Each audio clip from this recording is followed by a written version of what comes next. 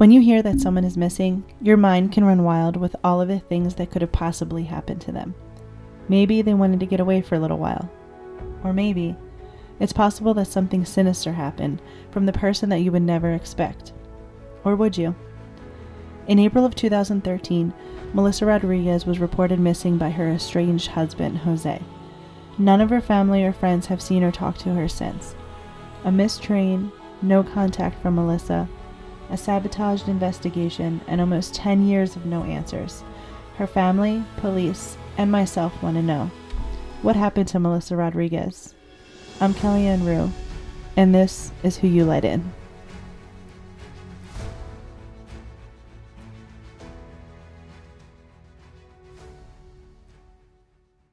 Collingdale is a little town in Delaware County, or Delco for short, not too far from Philadelphia. Many of the streets are lined with trees, and there are quite a few cemeteries within the town's limits.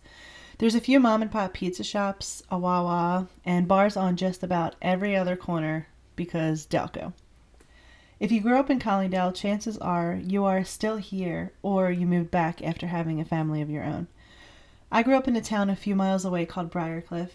Some would say that they live in Glen Olden, but that would probably piss off the people that actually lived there.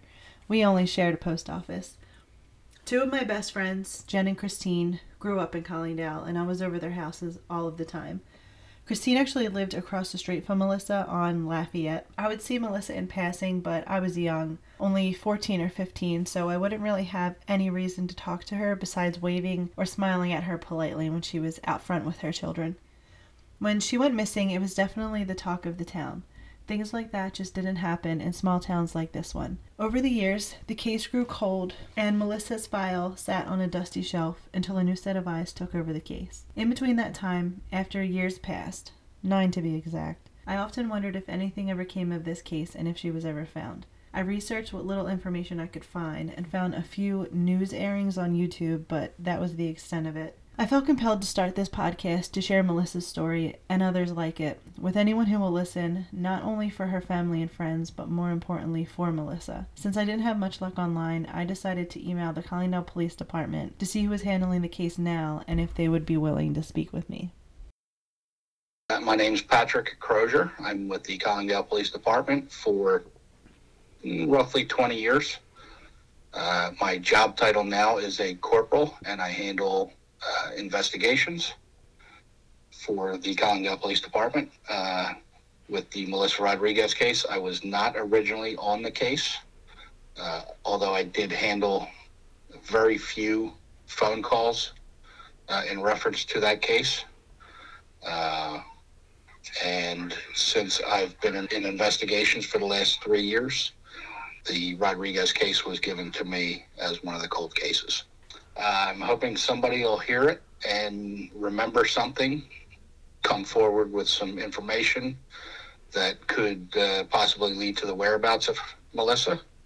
I could solve this case and close it out. Melissa Rodriguez grew up in northern New Jersey, which is about an hour and a half from Collingdale, where she ended up moving later in life with Jose. I was able to speak with a childhood friend of Melissa's, who was able to give me some insight into her relationship with Melissa and what she was like as a teenager. She wished to remain anonymous, so for the sake of protecting her privacy, I will call her Maria. Melissa and I met during my sophomore year. We were at Arts High School in Newark, and she wore like these cool DKNY sneakers and like these colorful glasses because it was the 90s. And she'd wear her hair like in this huge bun, and I just thought she had such cool style. And instead of hating her, like you always want to hate the ex-girlfriend, I just couldn't bring myself to it because she was so sweet and bubbly and fun and outgoing that we ended up just becoming... Melissa joined the Navy out of high school, but was medically discharged about 2 years later due to problems with her feet. It was then that Melissa had met Jose through friends. Shortly after, they began a family of their own and eventually married. After moving to Collingdale in 2007, Jose began training as a mechanic. He ended up landing a job for Amtrak, but decided the drive was too much for him. Melissa stayed with the children in Collingdale, while Jose lived in an apartment in New Jersey during the week. Family and friends describe Melissa as someone who was caring, loving, having a great personality, and a mother who would do anything for her children. They also describe her, because of how young she was when she met Jose, as a little bit naive. She was very protective of Jose. Like nothing that he can do, was wrong. We felt like he was real manipulated with her, and she was naive. She's way younger than him. Not only would Melissa believe anything Jose said, she also put up with a lot of things that, in my own personal opinion, could have been seen as red flags had she not been in love with him. Melissa's family mentioned during our interviews that he had moved her away from them and she wasn't able to see them often. It was then that he started to become controlling of her. He wanted to know where she was and what she was doing at all times. She wasn't allowed to have a cell phone. He would cut the wires on her car so that she couldn't drive anywhere. He even went so far as to give her a time limit to go food shopping when he would give her money. She wasn't even allowed to have a credit card. One thing that she was allowed to have, however, was an Amtrak card. She would often use that when she traveled to visit family and friends in Newark. But whenever Jose wanted to control Melissa, he would take that Amtrak card so that she couldn't visit her family. From what I gathered, Melissa didn't tell too many people about what was going on with her and Jose. She wrote it down in a journal that she carried around with her everywhere. Supposedly, that journal contains information about her and Jose's relationship and things that he did, but I wasn't able to confirm that. Sometime in 2012, Melissa decided to visit Maria in Florida with the children. They spent their time in Disney World, cooked together, went to the beach, and just had fun enjoying each other's company. Maria mentioned that she and Melissa wanted to go out one night for drinks at a local bar. Unfortunately, Jose took Melissa's driver's license so that she didn't have the proper ID to get into any places like that. Maria explained to me how free Melissa felt while she was visiting. She didn't have to worry about doing something wrong or being confined to her house with no money or anything like that. Melissa had felt a sense of freedom and what her life could be like without being controlled all of the time. Oh, by the way, remember earlier when I mentioned that Jose had a second apartment that he stayed at during the work week? Well, it turns out he wasn't the only one living there. Yep, you heard that right. Jose had another girlfriend that Melissa didn't know about. Not only that, she was pregnant. He definitely tried to keep this a secret, but Melissa ended up finding out. I had heard a few different things about how she found out. One family member said that she was notified that a child was added to their insurance, and another said that she found out because she saw a receipt for baby formula or bottles. Either way, she found out. She definitely wasn't happy about it, and rightfully so. I mean, how would you feel if the man that you loved had a secret family and a baby on the way? When Melissa found out about Jose's affair, that is when she decided that she wanted a divorce. Jose, however, did not want Melissa to leave. He didn't want her to leave, because, he's just was a controlling individual, and he wanted to, just have control over her. And unfortunately, my niece, like I said, she was her first, relationship, and so she didn't really know better. He was staying, I guess, with this other young lady that he had a child with. It was later discovered that he had a child out of wedlock. After finding out about Jose's girlfriend, he and Melissa were living separately. That is, he was permanently in New Jersey, and she was at the house in Collingdale. Their two daughters would spend time with Jose every other weekend, from what I gathered. Melissa would visit her friend Evie in Newark, New Jersey just about every 2 weeks, since Jose had the girls, and was supposed to visit her the weekend of April 19th. From speaking with Maria, she informed me that the week Melissa went missing, Jose had worked his way back into the house, but was sleeping on the couch. It is unclear about why he was there, or why he wanted to come back. From what it seems, April 19th started out just like any other day. Melissa woke up, got the girls ready for school, and dropped them off like she usually does. The only difference is that she hasn't been seen since that morning. She was supposed to visit her friend Evie in Newark, but never showed up. During my interviews, I learned that Melissa would drive her car to the train station and take the Amtrak train to Newark, where a family member or friend would pick her up. On Tuesday, April 23rd at 9:16 in the morning, an officer from the Collingdale Police Department took a missing persons report from Jose. He told the police that Melissa had been missing since Friday, April 19th.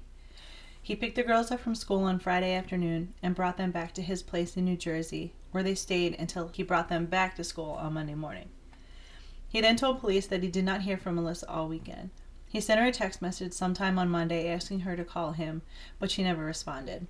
Around 4 p.m., he received a call from the girls' school informing him that no one had picked them up.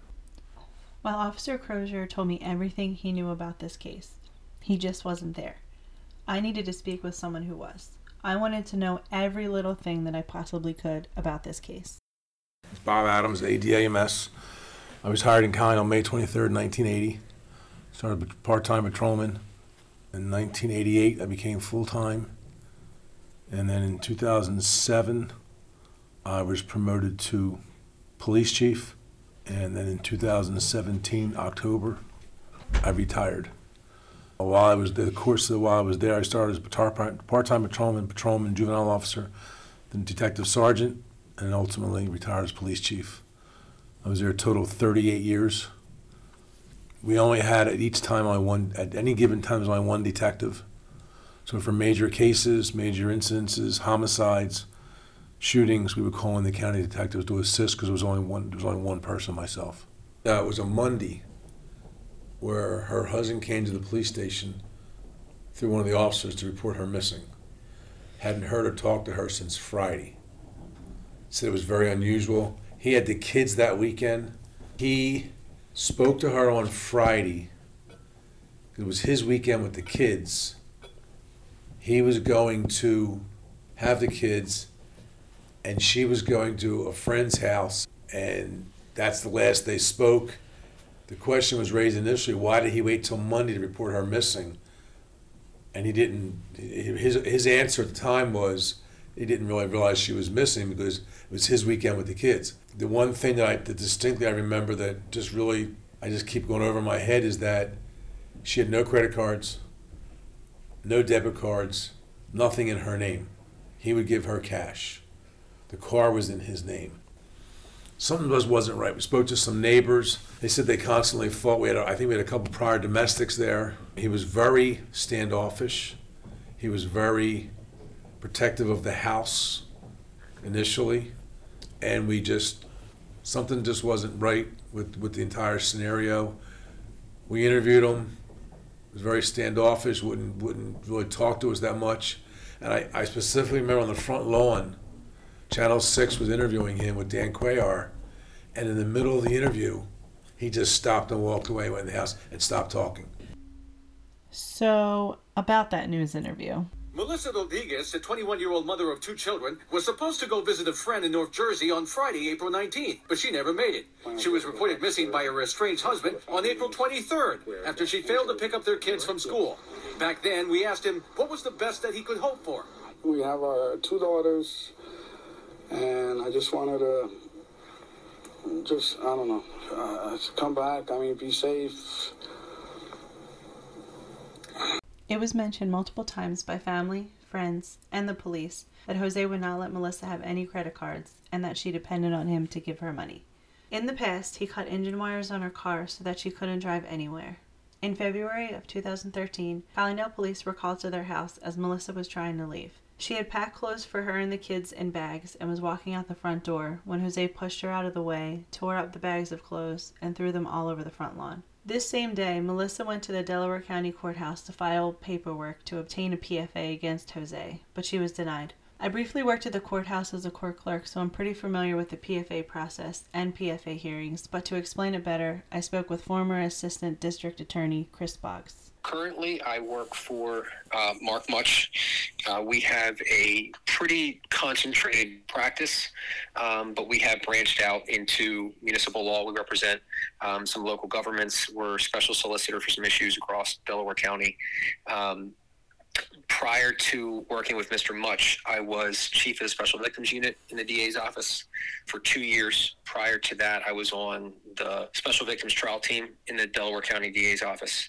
And then I started my career in the Public Defender's Office. So I've kind of returned to more of the defense side.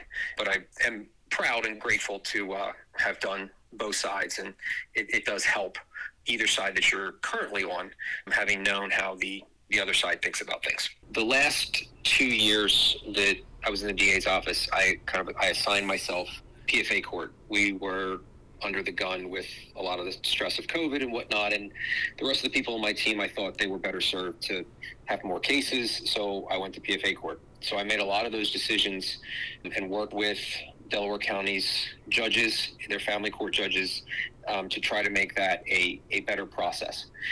Just from the get-go, the 2019 numbers, because we were trying to, the DA's office and the third floor, the judges were working together to try to create a domestic violence court, which would have a special judge, it would have a special DA, it would have a special public defender.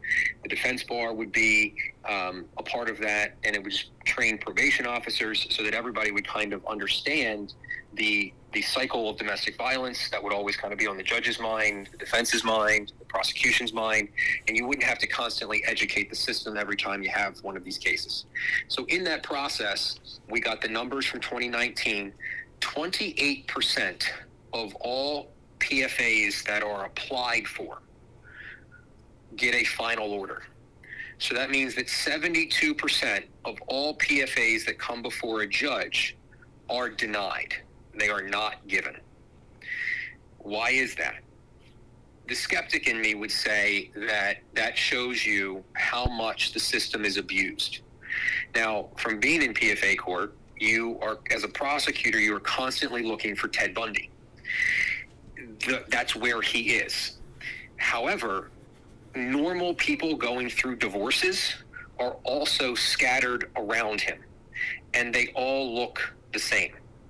And the system is, I believe, constantly abused. When you have people going through a divorce, it doesn't matter if it's the man or the woman, if there is a PFA against one of the parties, the other party gets exclusive control of the property and of the children. It is a huge leg up in divorces. So therefore, a lot of these things are filed and a lot of them are denied. So this puts a huge stress on prosecutors and judges who are constantly and feverishly looking for Ted Bundy amongst people that are, just going through divorces. So why a PFA would be granted or denied is more specifically for judges, because they are the ones that have the ex parte hearings. Once someone files with the court, they file for an emergency PFA, they get taken before a judge, and that judge hears only one side of the story. They then will either grant or deny a temporary PFA. If it is denied, it ends there. If there's a temporary granted, then it's basically like having one until you can have a hearing. And then at that hearing, a judge would hear from both sides and then determine whether or not someone is truly in fear and whether or not this other person poses a danger to this person. You also have to have a relationship. It can't just be neighbors. It has to be an intimate relationship or a familiar relationship. I think that's not really relevant to you in what you're looking at. It was a domestic violence situation that you're dealing with. But what you're looking at is really those hearings in front of judges where only 28% result in a final order.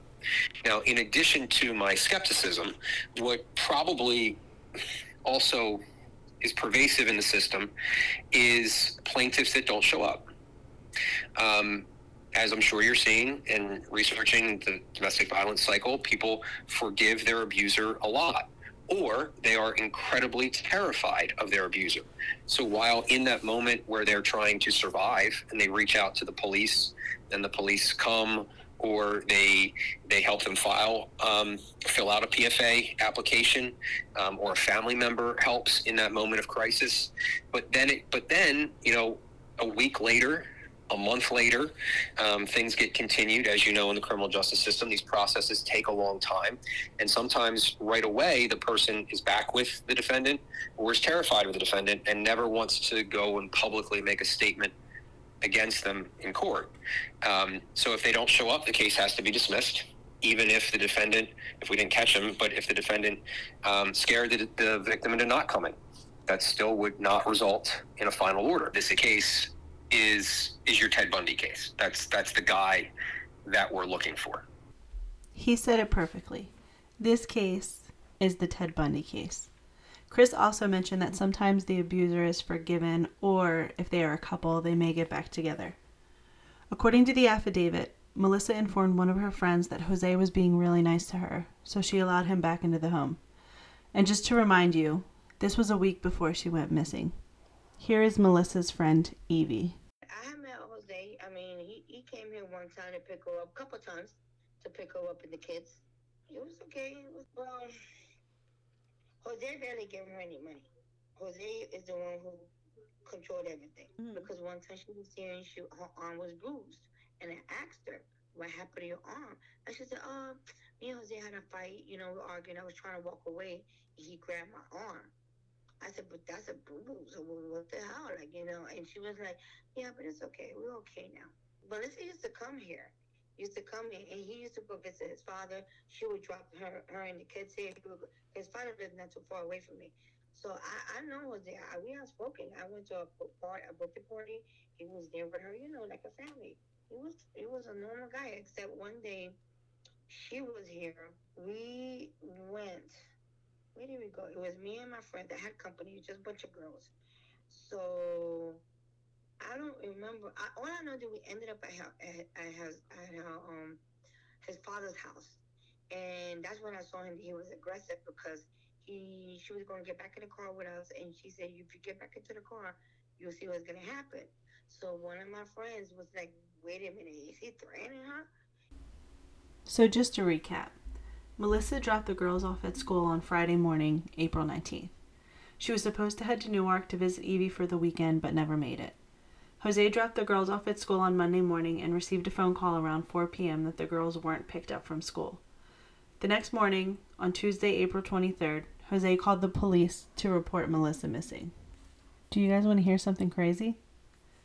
2 whole days before Jose reported Melissa missing, he showed up to work unannounced. Why did he do that, you ask? I'll tell you. Police found a receipt for merchandise that was charged out by Jose on April 21st. These items were 2 mop heads and a gallon of industrial strength cleaner. I was like, why? What for? Why did he load it up? Nobody's saying, pointing fingers at him at all. That's called guilt. That's next time on Who You Let In.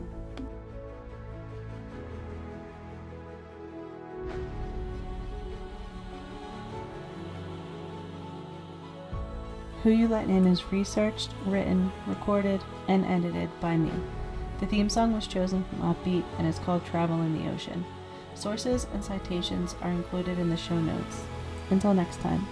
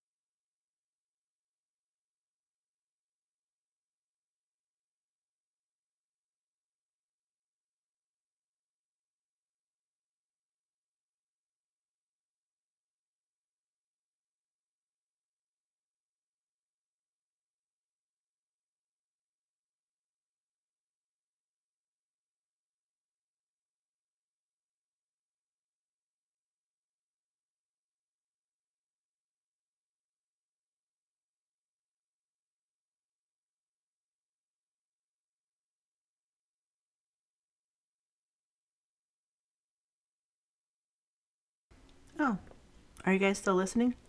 Cool.